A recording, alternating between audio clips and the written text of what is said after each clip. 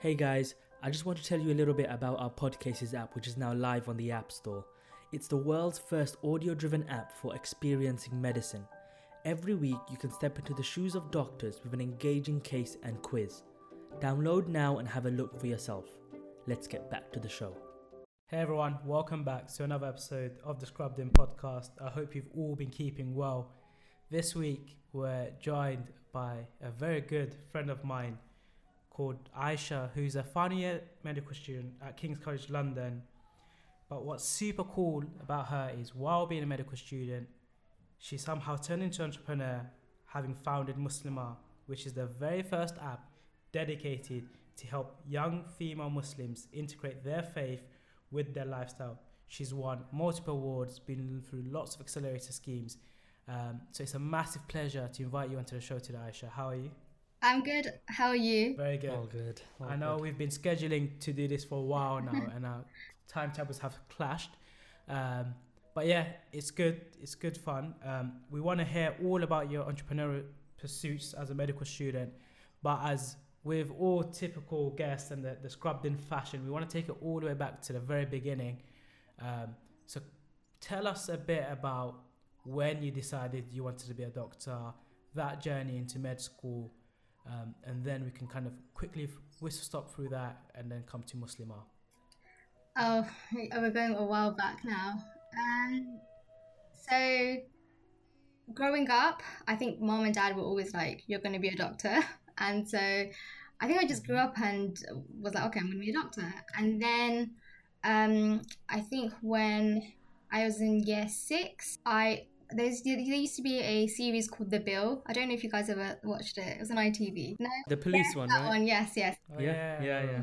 Loved it, and I wanted to be a policewoman, and it's purely because I wanted to, I loved like all the different clues and stuff. More so a detective, because they had all these clues and they'd go undercover. And I was like, Dad, I'm being a policewoman, and he's like, you're gonna get killed. Don't do that. And then went to secondary school, and there were a few career changes that I had. My maths teacher, bless her, was like, oh, I think you should become prime minister, because I don't like injustice going on in the world. And I was like, I would always argue in our maths class and stuff. And then she said, oh, why don't you be prime minister? And I was like, yeah, okay, fine, I'll be prime minister. And then I loved maths, I loved science, so I was looking into that sort of field. And it was only when my youngest sister was born premature, I was in year 10, and that's when I decided I wanted to be a doctor, because what I loved about science was just I think I just loved the human body, and I just loved what was going on inside of us. And there's so many muscles are needed just to move your hands and all these intricate processes. So I loved that. But then I think what it was about my sister being born premature was that, so I'm from a big family. I think you guys know this. I'm the eldest of 8 siblings. I know I give the vibe that I'm the youngest. That's what everyone says to me. But so I'm the eldest of 8. And so growing up, there was always a baby in the house, and it was a really happy occasion. But this one time, we got the phone call that, my sister's here, but the next hour determines whether she's going to be here for 24 hours. And then it's this 20, if she makes it through this 24 hours, she'll make it, basically. And always, to have a baby in the house is always a happy occasion. So this time around, it was so I felt so numb that I forgot to even ask my mom whether it was a boy or a girl. So because I was so into, oh my God, are they going to make it? And then we went to see her, and she was in an incubator, and she was tiny. She was so small. You could see her rib cage so clearly, because her skin was paper thin, basically. And she was so small, and she had a bandage wrapped around her because she had I think she had jaundice, so there was shining light on her. And she had all these tubes and stuff, and her nappy was taking up her whole her nappy was so big, so it would take up her whole it was like a mini top, basically. And I think we all just looked, and we all felt horrible. And the life within me just went. And my dad, who's like, my dad is like the firefighter of the house. He will solve all the problems and always be there for his kids. I think seeing him helpless and not being able to do anything for his child, we just relied on the doctors basically to, depending on them, that it was dependent on them whether she could pull through or not. That just made me realize that actually, if I have all this knowledge that I want to learn anyways, but I get to apply it and help someone in such a way, then that would be like the best thing to do basically. And I felt it firsthand what it's like if you can put that knowledge to good use. And now my sister, if you want to see her, she's probably the tallest one out of all of us girls. She's been like, how old is she now? She's like 11, I think. And she's on the track of becoming the tallest. She's drinking milk every day to become the tallest out of all of us. So no, that's good. It's that's quite crazy, nice, yeah. It's just basically wanted to. What I love is just this. I find science so fascinating, and it's about being able to do something really positive with it, and having an impact really, and that's probably what I'm all about. No, definitely. And then that probably brought you into medicine. How has med school been, or how was med school prior to kind of founding Muslima? Yeah. So we can kind of compare how your life probably changed overnight. Well, I don't think many people know this about me, but I didn't get to medical school straight away. I didn't get in after my first gap year, and I didn't know what to do. And I had people left, right, and centre telling me, "Oh, do something else. Do another career path. You got A stars for A levels. You can do anything else. You can even go to Oxford and Cambridge or do something else."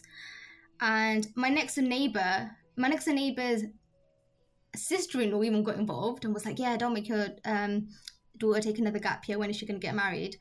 As they say. And my mum, being my mum, is someone who's like has to please, doesn't want to offend anyone and listens to what other people said. And she was like, maybe you shouldn't do medicine and do something else.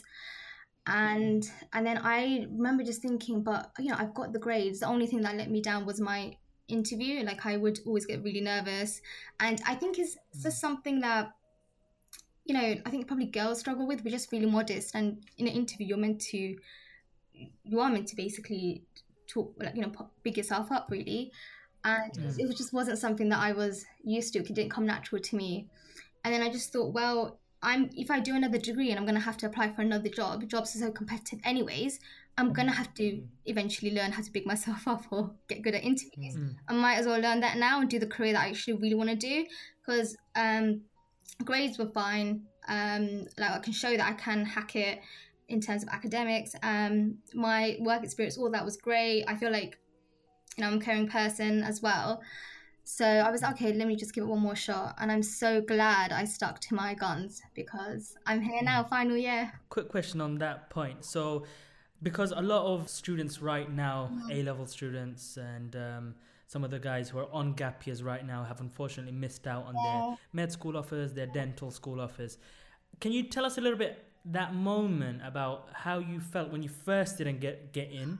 What was going through your mind, how you felt, and the first thing you did after that to then get back on track, to then get into med school? Talk us a little bit through that. So like the first time, like after the first 4 rejections, so I was in college. Yeah.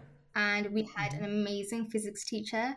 He is, I hope like the listeners know who he is. If you guys went Seven Kings, it's Dr. Pifia. He did physics. He was amazing. He basically just told me, what do you want to do? I think, I think it's really important you have someone who you can speak to, who's older than you, who can advise you. He basically mapped out what it is I want to do. And I said, well, I definitely want to go into med school. And he said, well, you're doing A-levels now. You need to get the best grade possible. And so all my friends who had offers, they had the motivation of, they had a place at medical school, so they just needed 3 A's or whatever to get in. I didn't have that, and plus I knew that if I applied again next year, I'm going to be compared against everyone else and their predicted grades, which obviously they tend to be high, don't they?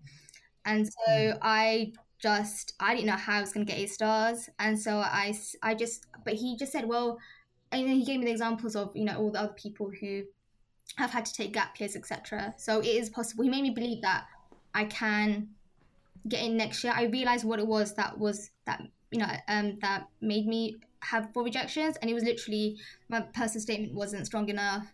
My interview that I did have, I hadn't prepared well for it. So it was like, well, if I, fix up my personal statement, prepare for the interview, then I'll have a better shot. But right now I need to get my grades. So then that's what I did. I did nothing. I think I started in February, end of February, and basically nobody saw me for like 3-4 months. Well, yeah, and I just sat and I got the grades, and I got 2 A stars, 1 A, 1 B. My B was in physics though. Amazing. It was in physics. Oh, that's a shame. I didn't get a B in the same class. The guy that guided you. I'm probably the most proud of my B in physics. I probably am, because physics is hard. I dropped physics. You dropped it. There you go. Do you know what? Physics is like super fun. I really loved physics, right? And then I did it at AS, and I think I got like an A, and then I dropped it. But like in reality, right, everyone thinks medics are smart, but the people that are really good at maths, that are really good at physics, that study at university, they're the real like clever clogs. They're the real geniuses. No, and there's no need for me to do a 4th A level. I should have done what you did, Abdul, and had a bit more of a life. But you just have to stand out, and that's what it is. And then I didn't even have medicine to look forward to, I remember. But I'm so proud of myself either way, that I didn't have anything to look forward to, but yeah, I just knuckled down and did it. You still went. And then I think I got better than, not to boast or anything, but like the people who did have medical school offers, I probably did either the same or better than them. But that's because I just sat and I was like, well, I just need to put your head down. Sure. Yeah. So that was the first time round, and then so I got my grades. I was like, look, here's proof I can do it. And then, so I went for my first gap year. So my personal statement definitely improved. What changed this year around was I spoke to medical students. I've never had like medical students in my reach at all, like prior to medical school or college. So once I did find my friends started uni and they were medical students and stuff, I was able to like ask them to look into it, and they were like gold dust. They were able to, because they know exactly what it takes to make a personal statement that's good enough for an interview. I got loads of work experience. That was fine. And then I had 3 interviews in my first gap year. But again, I had prepared, but I had to realize that actually you're meant to really go all out in interviews, and the interview at medical school is the same or similar caliber to if you're applying for a job interview. And you have to, I think people just thought, well, we just got out of college, what do they really expect from us? And they do expect a lot, because they can be picky because there's so many of us applying. And then when I got rejected that first gap year, so the second time round, that was really difficult. That was really tough. I think I was just so naive. I just thought, well, everybody always gets in after their first gap year, so I'll definitely get in. And then when I did, that was really tough, and I didn't know what to do, to be fair. I did sort of switch off. I think I didn't even want to. I was really distraught, really down. I didn't know anyone at the time who took 2 gap years. Who does that? And people left, right, and centre were telling me, do this, and why, maybe this medicine isn't for you. But that was, there wasn't any actual next steps and stuff. And my parents, bless them, as much as they want to help, they've not been to university themselves. They didn't know, what advice to give. And so, again, I went to Dr. Pifia, my physics teacher, even though I'd left. And he just, oh, bless him, he said, you want to do some soul searching. And he said, you need to that was a journey. You need to figure out the person you are, what you want to do as a career. And I realized, I think from that was medical, being a doctor had all these things that I wanted in a career. I wanted something that was challenging, something that I was always continuing to learn. I definitely wanted people contact, because I think I'm a people's person. I think I'm a caring person as well. So I think medicine had, being a doctor had all of that. And then I think I realized, well, if I want that in my life, maybe another job out there doesn't offer me everything. But if I go into teaching, I do have the science aspect of it, and I do have that people contact. But in terms of that continuous learning and stuff, I could probably do that maybe by going to conferences and stuff like that. So I can address the many things I want in my life through different avenues. Or I could go into research, and then I can make up with the caring and people's contact by doing some charity work and stuff like that. So I think I like took a journey into like finding out who I am as a person. Yeah. And then I was like, and then I obviously had to like assess and reevaluate actually what went wrong this time round. And then it was the whole like, okay, yeah, it's interviews that messed me up. And then it's like, well, I'm going to have to get better interviews. It's not like the UK CAT where it's like, or the UCAT that it's now, where like that was a one-off and, you know, I would never have to do that again in the future. I had to get better interviews. It's somewhere somewhere down the line. Might as well do it now when it's actually going to help me get, you know, a job my dream job basically. So I went against so many people. Who were like, so I didn't end up telling anyone actually that I was going to apply another time round, just because I think with, you know, you want to do something and sometimes people's opinions can just make everything messy and stuff. I insisted that my mom didn't tell anyone as well.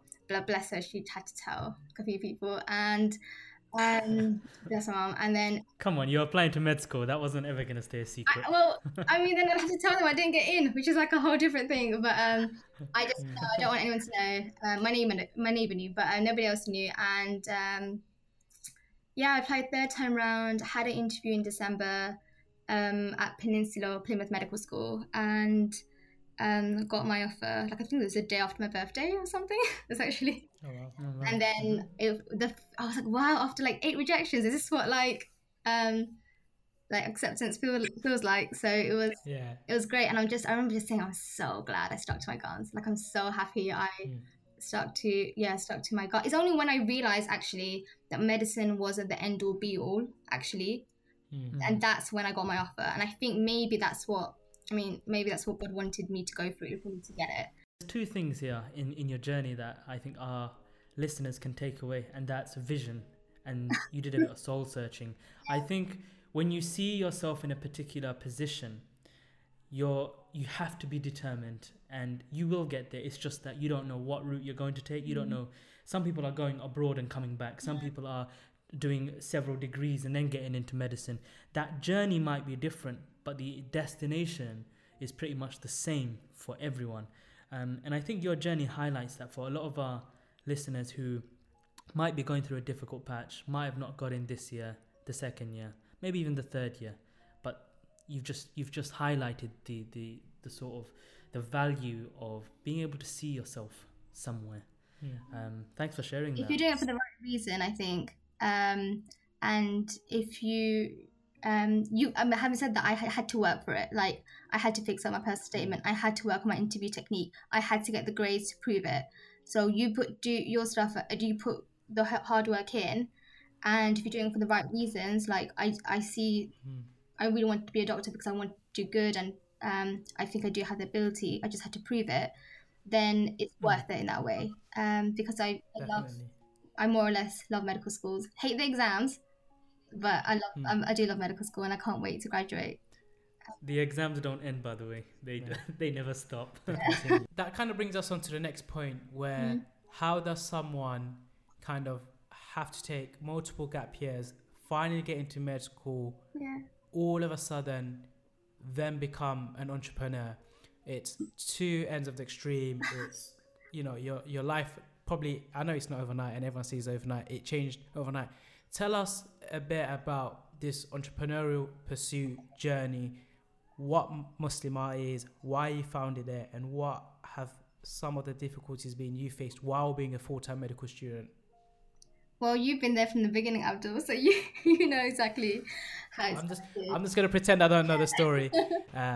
But tell us through all of that, because it is quite interesting the way you've gone about it. Well, I didn't start with, you know, an entrepreneur journey. Like, you know, the way it started was, it was a problem that I was facing, and I felt like, oh, can I just say something before I forget? What?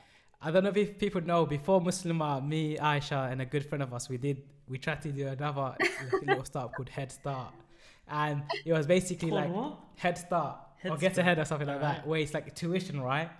But like, so you know how you have A-level math tuition, but you know how you have intensive like A-level revision days that company charges, and it's like the whole day, but they go through all the subjects and stuff like that.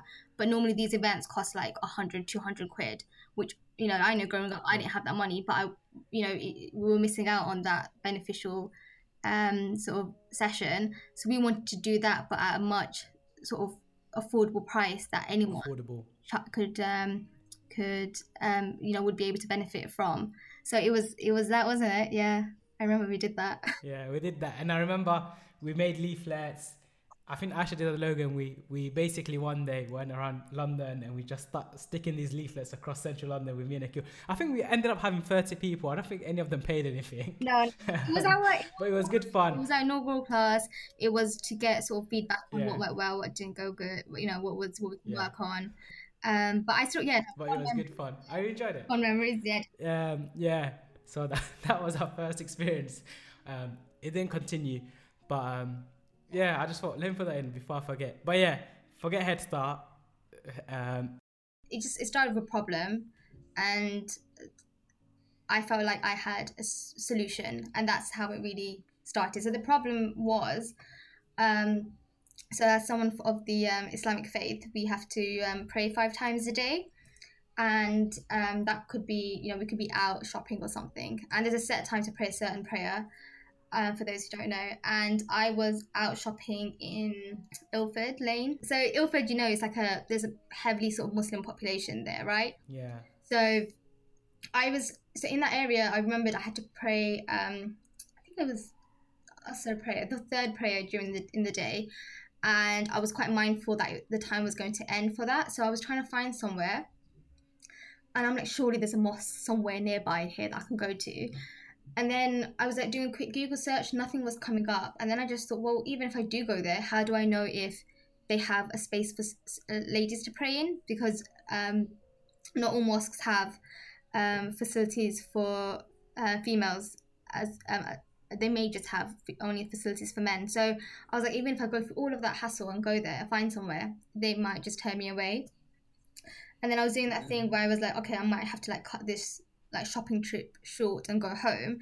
But then I was like, even if I say to mom, like, let's go now, she's going to probably take half an hour, and then we're going to take another half an hour, and I'm still going to miss it. And I had just started to become like regular in my prayers, and I don't know, I just felt like it was sort of difficult for me to be able to like maintain that, and then, just do normal stuff like, going shopping.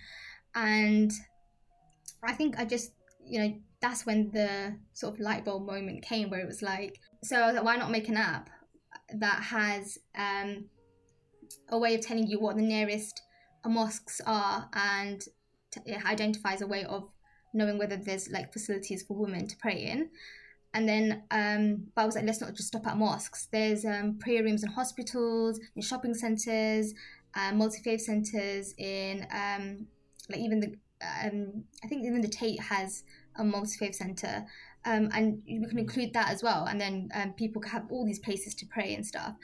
And I was like, that's it. If an app doesn't exist like that, I'm just going to do that, because it's not just me in the same situation. I'm sure there's other people. And then when I spoke to other people, they were like, yeah, exactly. I felt the exact same way. I've had to leave, places early to go home to pray, or I've had to actually miss prayer, which is something, you're just not happy about. It just hurts my soul when I feel so bad if I have to miss a prayer. So that was it. I was like, okay, I want to do this. And then I spoke with Akil and because he's like, you know him, he's like the guy who just knows what to do, or like he's such a creative guy as well. So I remember just going to him and I just said, okay. And he was the first guy I told, or the first person I told. And I was like, yes, I'm going to do this, but I don't know how to do this sort of thing. But I was like, I'm going to do it. I'll figure it out. It's fine. And then he was the one who said, he was like, well, then why don't you just pray outside? Because that's what I do when I'm out and about. Quick fix. That was such a quick fix solution to such a big problem. Okay, we need to bring him back to this table. You're going to bring him back? No. You're going to actually be proud of him, because I'll tell you why. Because okay. So then he's like, why don't you pray outside? I was like, okay. And I was like, okay, what if I need to do, wudu ablution? I'm going to take my hijab off. And he's like, no. He's like, okay, what if I need to do ablution? He's like, okay, yeah, just get a water bottle and just like put it on your hand and put it on your hair. And he's like showing me how he does wudu, basically. And I'm like, okay, well, if I take my hijab off, because, you know, I wear a headscarf. And he's like, oh, yeah, okay, yeah, I see okay, yeah, I see the problem. Okay, yeah, got it. Then he's like, okay, well, if you guys, like, he's like, well, I don't think guys have this problem as much and stuff. And obviously, the thing is, if a female prays in public, and it's also been backed up by statistics, that there's a high chance that they're attacked if there is someone in Islamic around. So so I did highlight that to him, and he was like, okay, well, if sisters are going through this, like if this is an issue that is affecting females more, then why don't you make an app that has other sort of features that women have to balance that men don't, and call it Muslimah? So basically, he came up with the idea of Muslimah really was a guy. So a guy. Should we have got him instead? I think we've got the wrong person. No, I'm only joking. And then so I just initially. So I think after speaking with you, you were like, no, an app is meant to have one function, and I was like, see, this is what Abdul said. An app's supposed to have one function. You're complicating it now. But then he's like, and he just said, well, this is what I think and stuff. And this is how ideas, I think, come about. They come about through discussions and stuff like that. And he was thinking about it. I couldn't have known that actually. So I was going to go with this like prayer space locator thing. That's what I was going to roll with. And then it's only after speaking with him where he's like, well, do you know what? It seems like it's more of a challenge for women than it is for men. And what other things, if there are other things that, you do face that men don't, then you should dedicate a whole app towards it. So as I thought about it, I was like, okay, let me see if there are other things that we tend to do that, you don't. And then I came up with quite a bit basically. And I was like, okay, I guess there is enough features for me to dedicate a whole app towards Muslim women. And that is literally how. And once I was making, I was like, hey, I want this app. I want this on my phone. This will make my life so much more easier. And then that was it. Like it was literally like, okay, I'm gonna do this. I didn't know anyone who made apps. Didn't know any computer science student, let alone someone who does this for a living. I didn't have any money to even start this off, but because again, I had planned it out, had gone through that journey of, oh my God, this is something I find so difficult, and this is something I feel guilty about not doing. If I had a feature that solved this, oh my God, and then there's one thing that's been really, that I feel guilty about. It's a big pain point for me. If it's been solved, then it's not just. But the thing is, it's not just solving. It's not going to be beneficial for me. It's going to be beneficial for so many other people like me, and that's what I'm doing it. Like it was more of, I'm going to be solving a problem, and that's how it started. And I've mentioned before, like I like impact and stuff is really important to me and stuff, so that's why I went for it. I was like, it's gonna be a game changer. Aisha, so you identified a problem, you discussed it with friends, and you developed the whole concept, and you said something which is quite common amongst all startup founders and a barrier to a lot of people who have ideas, and you said, but I don't have any money at that stage. How did you go about bringing this idea to life now? Tell us about that journey. So initially, I think I remember saying I was going to like raise the money myself because for me it was like my way of a form of charity, basically, like, to do good. And then I had a friend who was applying for the Idea Factory for his startup. I think you've had him on the show before, Osama. So he told me about it, and he was applying for it. And I remember I didn't want to apply for it because I said, because you're meant to, talk about what the app does and stuff. I thought, what if I'm going to go into what the app, does in terms of it helps someone find a prayer space because we have to pray 5 times a day. And then all the other features that we had, like, the period tracker and the Salah tracker. These, if I go into this solution, I need to tell them what the problem is because they may not be familiar with it. And they might not just get it because we would know how much of an effort we make to try and pray 5 times a day. And if we don't, then we definitely have it within us that we want to get there. But so I remember just thinking then they might not get it, and I didn't want to apply for it because I just thought I'm going to get rejected all over again. And then I but I don't know, I just thought, you know what, there's no harm, let me just do it, whatever. I applied, and then I heard over 200 people applied, and I was like, wow. Great, I'm definitely not going to get it, it's okay. And then I got shortlisted to 20 people, I think. So yeah, out of 200 of us, there's 20 people. And I think I'd said to myself, well, I'm either going to fund it myself, so I've got backup, so, you know, there's no harm. And then out of the final 20, we had to like pitch, do an elevator pitch, and a few other things. So again, my first time doing an elevator pitch, and the only sort of experience I had was The Apprentice, and so I was literally taking notes from The Apprentice. And we had we did actually have a lot of support as well. And first time I made an elevator pitch, I presented the elevator pitch, and then it was the 20 being shortlisted to 10. And I said to myself, I'm just proud of myself that I got this far anyways, just because I've learned, I now have an elevator pitch. If someone wants to know about Muslim art, I know how to sell it to them. And because I remember you kept on asking me, Abdul, you were like, what is Muslim art? Like, say it in one sentence. And I was like, but you can't say it in one sentence. There's so many things that Muslim art does. Yeah. But, you know, I was able to now do that. And then then we were told, okay, you know, these are the final 10. Fully didn't expect my name or Muslim art to be there. And then I think I was the last name they said. And then I was like, and then, yeah, so it's the final 10, and the final 10 had to pitch to a judge, a panel of 3 judges who are all experts in their field in entrepreneurship or business. And they were, I don't think any of them were Muslim. I think the head judge was a guy. And I was just like, okay. And that was my biggest struggle, was how do I explain my struggles and so many people like me in like 3 minutes and tell them what the solution is and how this is going to be viable, basically. And again, a lot of help and support from the entrepreneur team, who helped me basically eloquently say the problem and the solution in about a minute or two. Yeah, the first time I pitched, and from like the beginning where I wasn't even going to apply, and then I won the competition, which gave a pot of money basically to kickstart Muslim art. So it was just, which is amazing. It was amazing. I feel like I was very lucky as well. I didn't tell many people. You were definitely probably in my top 10 of people that I told, Abdul. And I was very lucky. The people I did tell were people who helped me out a lot, or who guided me to look into this and look into that. I was very supportive and encouraging. So thank you, actually, Abdul, for helping me, because I think a part of the reason I'm here.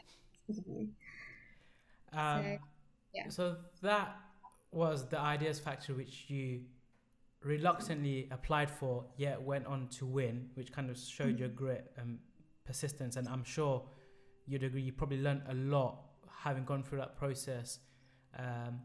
Then there was a picture circulating of you meeting the Queen while she was wearing the subtle pink that is the Muslim art pink. How did that come about? That was so cool, right?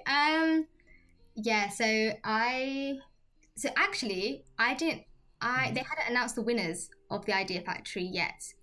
We did the pitch and everything, and then we had a 2-week wait, I think, where they were going to announce the winners in House of Lords. So I didn't hear anything for 2 weeks, and I fully had said, again, I fully had said that after I broke it down, I said, I don't think I'm gonna win, because I don't think they got it. And then, so in the middle of that 2 weeks, I get an email saying royal opening at Bush House, you're invited. I was so confused. I was like, okay, why? What is going on? Have I been sent this by accident? I was at work. I was working at Tech Bar in Moore Library, and I was all by myself, and I get this email, and then I remember just scrolling down thinking, oh, maybe it's just all the Idea Factory people. And then I saw my name, it said Aisha Inga in brackets, winner of Idea Factory. So that's how I found out I won. And then I was like, there was no one there. And then I read the email, and it said, you know, the Queen's going to come to, not the Queen, it just said the royal family is coming to Bush House to officially open it, and you're invited. And I was yeah, I don't think it clicked then, but I was just happy that I'd won basically, and so I called home, told my mom, "God, Mom, I think I won." In that time, someone else sent me an email and said, "Oh, this email that you got? It was meant to say finalist, not winner. They just, everybody really liked your passion and empowering Muslim women. Really, that's why you've been invited." So so then I was like, okay, yeah, I haven't won, but maybe I have won. It was so weird, and then we weren't told for ages who was going to come Bush House. We just knew someone in the royal family. I was watching The Crown on Netflix. Have you guys seen it? Yeah, I've heard about it. I haven't seen it myself, but I heard it's super popular and like it's quite popular series. Yeah, you need to see it. It's so good. Mm-hmm. It's so good. So I'm not like a fan of the royal family. Like I'll check out what Kate Middleton's wearing probably, but that's I don't know much about them. So I was watching The Crown and I was like, wow, like the Queen's pretty cool. Like she's done, like, obviously it's not real. We don't know whether it's real or not. But I was like, oh, she's quite like, she's had to like part with difficult stuff, and I think the biggest sometimes staying quiet in difficult situation is tough. Like, me, if there's a problem, if I have a problem with someone, I'm gonna say something. But to be sometimes stay quiet is quite a strength in its own. So I was like, oh, okay, she's so cool. And then I was told, I think like a week before we were gonna meet her, that it was the Queen, and I was like, oh my god, I'm just gonna be like, I'm such a big fan. I watched in The Crown, you're amazing. And then so we were told it was the Queen and Kate Middleton that were going to come and meet us. So we saw her on the side before she came in, and she was wearing pink, and I was like, and Muslima's logo is pink, so I was like, oh my god, it is meant to be. You can't plan this stuff. So I just remember seeing that photo, and we shared that photo when we released the episode, and it was such an iconic picture, and it just all fit together, as in like it was destined to be. It was fate, and I remember I was so proud, and I shared it, and it was really amazing. But that it was great. I fully thought she wouldn't get it. I fully thought she's gonna be like, what is this about? And so you shouldn't speak first. You're presented to her. She puts her hand out, and then you're meant to like shake her hand. Wow. That's how we should start all these etiquettes. Yeah. But this is all the things we were learning before, before we met her. Yeah. And then so they said, oh, you just have to present your bit, and then she'll move on, and she wants to ask you a question, she will. So I think for the first 3 people, or the people before me, I think she probably moved on. I think she probably spoke to one person, I'm not sure. So with me, I said my bit, fully expected her to go, and she's like, oh, so how do you balance it with medical school? Yeah. Obviously, that's not how she speaks. Yeah. Like, how do you balance it with I can't. I'm not going to even bother trying to speak like that. Yeah. And then I was like, oh, God, she's asking me a question. Oh, my God. And I was like, what did she say? And then I, just basically told her that I've got such a supportive team, and so many great people have helped me. And that's how I've been trying to juggle both at the same time.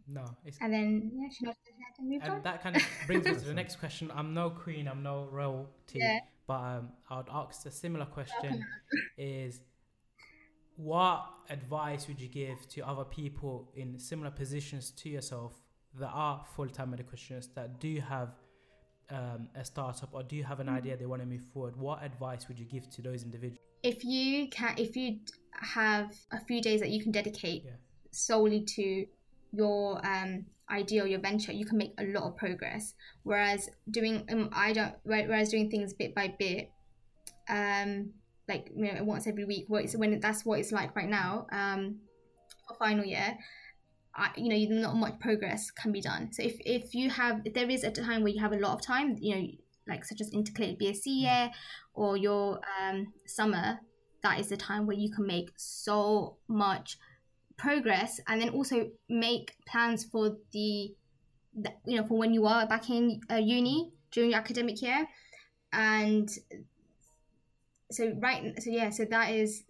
that's one of my biggest life lessons that I've learned, that if there is, and I can echo if there is, if you need to take a break, if you need to, for sure, if you need to take a break. But I was fully like, oh, I'll do it later. Or actually, another reason was I fully got imposter syndrome. Like, I fully got that because I had one idea factory. I had the money ready to kickstart. I met the queen, everything, and then I like completely was paralyzed because I was like, but who am I doing this? Like, who am I? I'm just a normal person, and I'm making who am I to be making the very first Islamic app for Muslim women? Like, I'm not even the best. It's what I felt like a fraud as well. Like, I was like, it was another thing that I had to go through. So because of that, didn't do anything for like a good solid 3-4 months, where I could have been miles ahead in my like journey right now, but I just had this thing that was making me feel really insecure. I didn't do anything about it. Time went on, and then eventually I did speak to someone about it, and they more or less knew what to say for me to like get rid of that. And for me it was for me that sort of clicked was, well, if you were the one who came up with the idea and decided to execute it and you got this far, then maybe you are the one to carry it forward. And so that was it. And it was just like resolved in a 10-15 minute conversation where I just had to open up. I literally felt like I was complaining, and as I'm complaining, like people are just going to be, they're not going to care. They're just going to think, why is she moaning and stuff. But they, if they're your friends, if they care about you and stuff, it's not going to be seen like that. And she helped me through it in 10 minutes.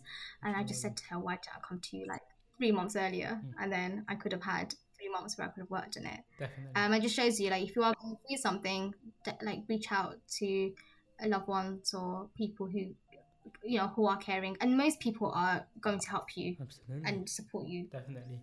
I'm conscious of time, and I know you need to head off because you do have clinics. More importantly, how do people down in Muslimah, how do they get in touch with you? If they want to join the team, just give us a little shout out for Muslimah just before we wrap up. So Muslimah is the first Islamic app for Muslim women, and it helps Muslim women integrate the many aspects of faith with day-to-day life. So on one platform we have loads of features such as prayer space locators, Islamic blogs, Salah goals, a daily hadith and Quranic quote. And on one platform, our aim is that the Muslim woman should not have to compromise their religion alongside their many responsibilities.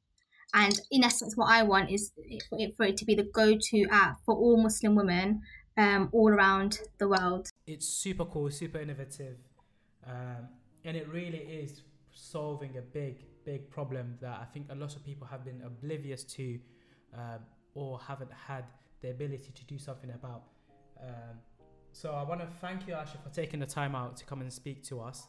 I'm so proud of everything you've achieved, and I know you will only continue to have even more success, not only as the founder of Muslimah, but as a fully graduated and qualified doctor, which hopefully is next year.